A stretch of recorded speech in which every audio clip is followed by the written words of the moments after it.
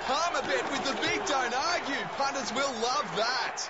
Download our app today and enjoy tackle-busting benefits with great promos, great odds and same-game multi this footy finals at Palmerbet. Gamble responsibly. For Gamblers' Help, call 1-800-858-858. Welcome everyone to episode 452 of Fergo and the Freak, the grand final review, and the Penrith Panthers have defeated the Parramatta Eels 28 points to 12 to win back-to-back NRL and World Championships. What a tremendous effort. This game was pretty impressive, I've got to say.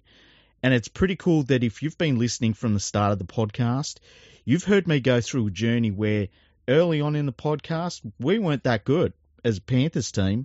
We had some good young players, but we weren't that good. And now you're listening to me do back-to-back grand final wins. It's really mind-blowing. I can't believe it's happening. You know, I'm watching this football team doing things that, like, I've only ever really seen the Storm maybe do before or get close to doing, because even the Storm haven't done this. And it's weird because it's my team doing this. And not only did they win the NRL grand final, they won all the lower grade grand finals as well. It's insane. Now, when this grand final started, it was interesting to see how the teams ran out on the field. Penrith looked calm but determined. The Eels looked a little bit tense, but they looked all right. They looked all right. Then the game starts, and Penrith just goes to war. Penrith absolutely belted Parramatta in every single tackle. And they just didn't stop. They didn't stop. It was incredible. You know, I've talked about how brutal it is when you're at a football game that the Panthers are in, and you can just hear the way they hit. It's different. You could see it in this game. Like, they were bashing everybody in the Eels team. They shut down their attack completely. You know, they forced a couple of their players to just do nothing at all, to go into their shells. And this game was over really early on. I mean, there was a point, I think it was maybe only 20 minutes in, and the Eels just looked gone. They looked stuffed. They looked like a team that was just like, what are we supposed to do? You know, because they couldn't get out of their own end of the field.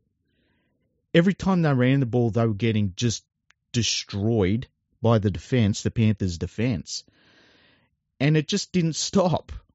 It was, you know, people have been saying, why don't we use a different word rather than relentless for the Panthers' defense? There's no other word to use. They were just absolutely relentless. You know, and their attack just runs off the back of that. Their attack just is, you know, they're hard runners. It's not the most complicated attack in the game. And as I've said, it looks clunky at times. But it doesn't matter if you've been absolutely bashed while you had the ball, and now they've got the ball, and they're normally attacking in your half of the field because you can't go anywhere when they're in that sort of defensive mood.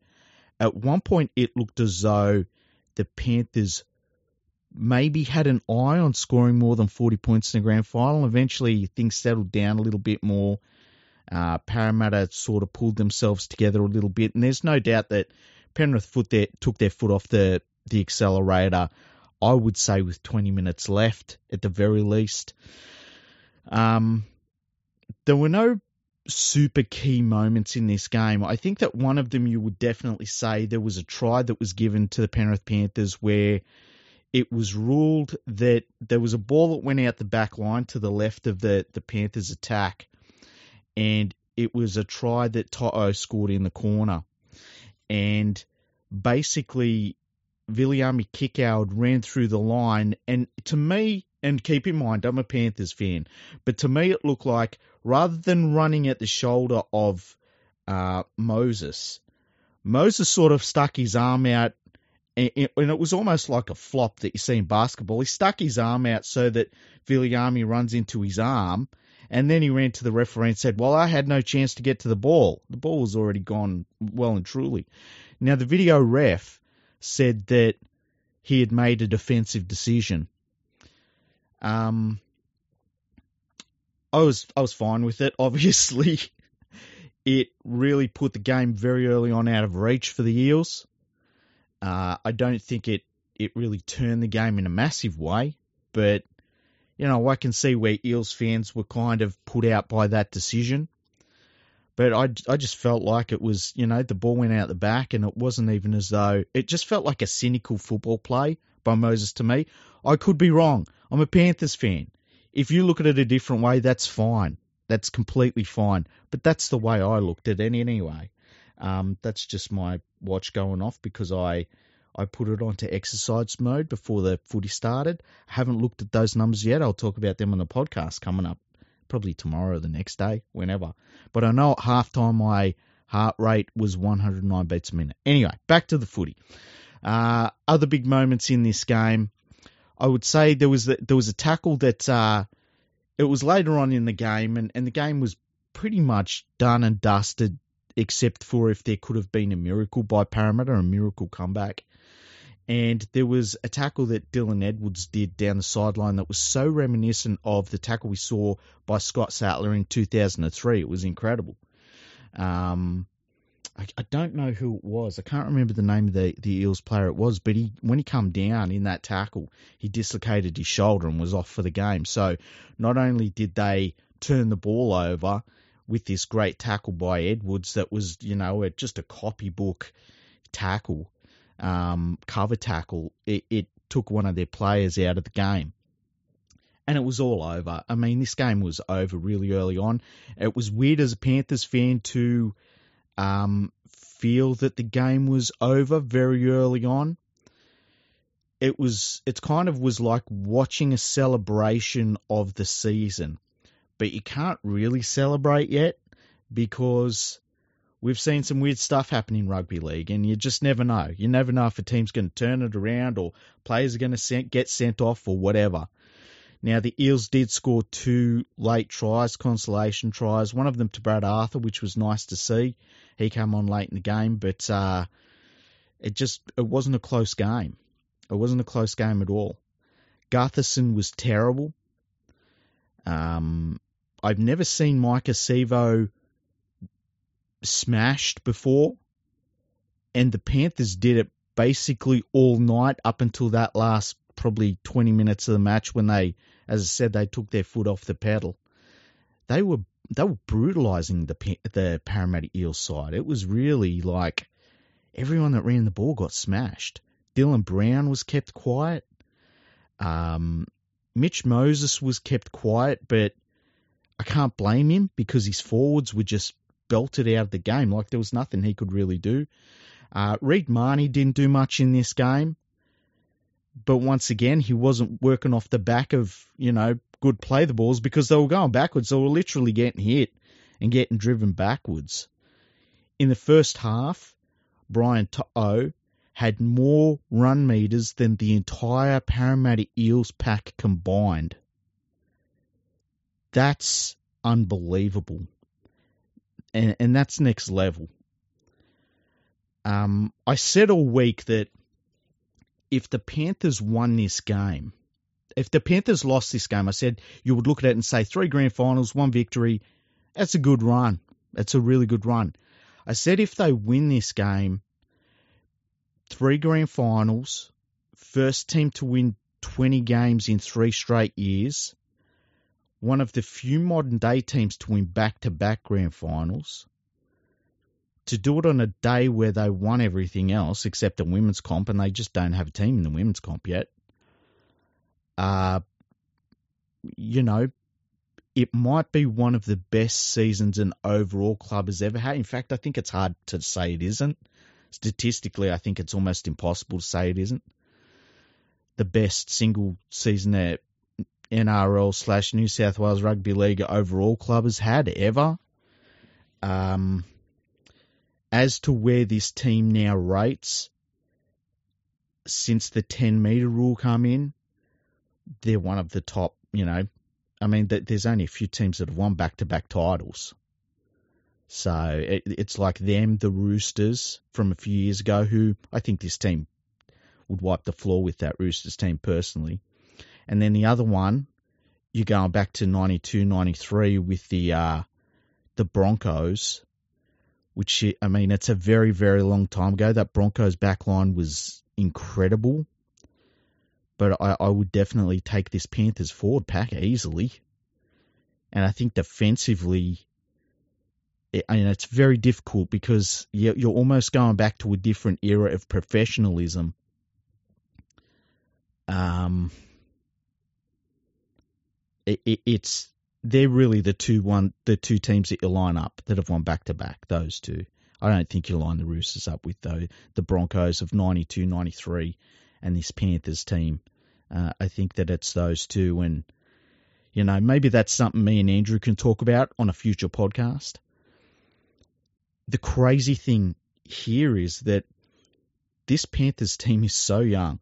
They're losing a couple of players, but when all your lower grades win, and they win pretty damn well in some cases, the production line is ridiculous. And it's the pointy end of the biggest junior development base on planet Earth. And it's like a rugby league area through and through. It's like all the best athletes in the area, in the Penrith district, they're playing rugby league. And it's a big area.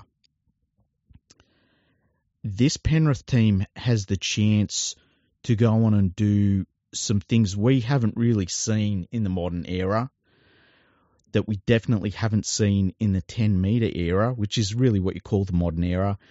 Now you have to start going back to before the 10-metre era and look at what they can do on an all-time scale. Now, when you look at the drag, look, no one's ever going to win 11 straight. The Panthers aren't going to win 11 straight. Spoiler alert, okay? So no one's ever going to beat that. But could they win 4 out of 5? I don't think that's out of the question. Like, if they win 2 of the next 3 from where they're at now, like, that doesn't seem outrageous. It's very, very difficult. It would be extremely difficult. They'd need some players coming through to fill in some gaps. Some more players are going to leave, no doubt. But you look at everything that's going on, and you wouldn't rule it out completely, would you? And if they can do that, then they're winning the number of grand finals that some of the best teams of all time have won. You're starting to get to that level of, how long is the run of a great team? And of course, the Dragons, they're an anomaly for no other reason than that they were so good. Like, there's no workaround for what the Dragons did. They were that good. But all of the other great teams, they seem to have a bit of a run in them. It wasn't 11 years. It was maybe they had a really, really good 5 years, something like that. They might not have even won 5 grand finals in a row. But damn, during that 5 years, you had to beat them at some point. And we've seen that recently in the Storm, I guess, where you've got to beat the Storm. And it's been that way for years and years and years. This may be one of the first years it hasn't felt that way for a decade, that you had to beat the Storm to win the grand final. It's incredible. It's incredible seeing it happen. And it's incredible that it's my football club that's doing it. I would never... It's the dream. It's what you always hope that the Panthers, if they could just get their junior development on the right track, where they've always been able to spit out talent from that junior development system, always, even at their very worst, test players.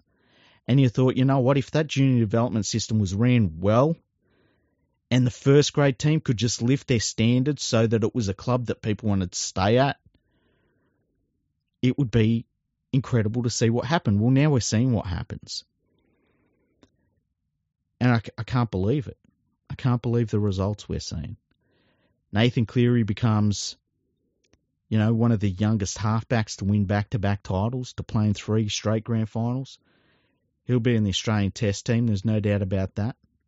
I think he's probably earned his start, although I could see if Mal Meninga decides to go with DCE because of him in Munster in the halves. That worked well for Queensland. Look, I wouldn't blow up about it. I just want Mal to go and win the World Cup. I don't care how he does it.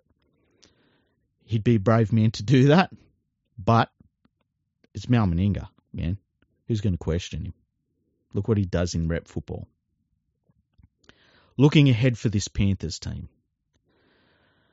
Next year, the thing that worries me is that the grind of their style will wear down their forwards. I think they need some new blood in the forwards just for the fact that it's a difficult style to keep with, and I'm not saying replace who they've got, but I just think they need some new bodies in there, Luke Garner's coming in next year from the West Tigers, but I think he'll play in the centres for the Panthers. If he plays in the Viliami kick-out role, that could be helpful. He's a big dude. He's got good footwork. But I would like to see them just bring through a couple of big boppers, who could just take a little pressure off of Leota and Fisher Harris and maybe allow them to rotate the forwards a little bit more. I think one of the things that people will look back on is the fact that some of the Panthers got suspensions and injuries leading into the end of the NRL season this year, and that there was forced resting of players, and then there was the rest that they earned when they won the first round of the finals. You get a week off, All of that stuff, I think, freshened them up a little bit and helped them with their style of football, because no one can play this style of football year after year after year. It's too brutal. You need some sort of circuit breaker in there to allow you to keep going, to not just bash yourself out the game, basically. It's, and they've got the perfect setup to do it. They've got the perfect rugby league club to make that happen. I'm very proud of the Panthers. I'm very proud of the club. I can't believe it's my football team. As for the Parramatta Eels, I think that they will look at this and they rate themselves highly. Parramatta fans are not going to like what I'm about to say, and I don't think you're going to be listening if you're a Parramatta fan, but the Parramatta Eels have rated themselves highly for a long time, and they still don't have any silverware. They do have big wins in the finals now, but they don't have any silverware to show for it. I think they'll take a step back just because of some of the players they're losing next year. And that's a normal thing to do. But I think that in this grand final, they just ran out against a team that was just a completely different level. And it showed. It really showed. And, I just think that this Parramatta team, they've been together for a while now. I don't think you do a wholesale breaking up of the side, but I think it would be fair if the Parramatta Eels looked at how far they got, looked at how their supposed key players played in the big games, and maybe didn't write their name in pen on the team sheets anymore. I think that there is the scope to improve and to change to improve. Because some of their supposed big names, when it comes to the big games, they just don't stand up. I'm not talking about Mitch Moses, by the way. I'm not talking about him. There's nothing he could have done in this game. I'm talking about the likes of Gutherson, who, to be honest, in the last 3 games, finals games they've played, has been fucking terrible. Been outplayed by his opposite number in every single game. Apart from the Canberra game, sorry, not that one, but, against the Panthers and then the North Queensland Cowboys and then the Panthers again, he just has been dreadful in those games. And I think that the Eels, as much as they love him, they need to start looking at alternatives. And if they move him up to 5'8", I don't know how they do it. They move him to 5'8", and you know,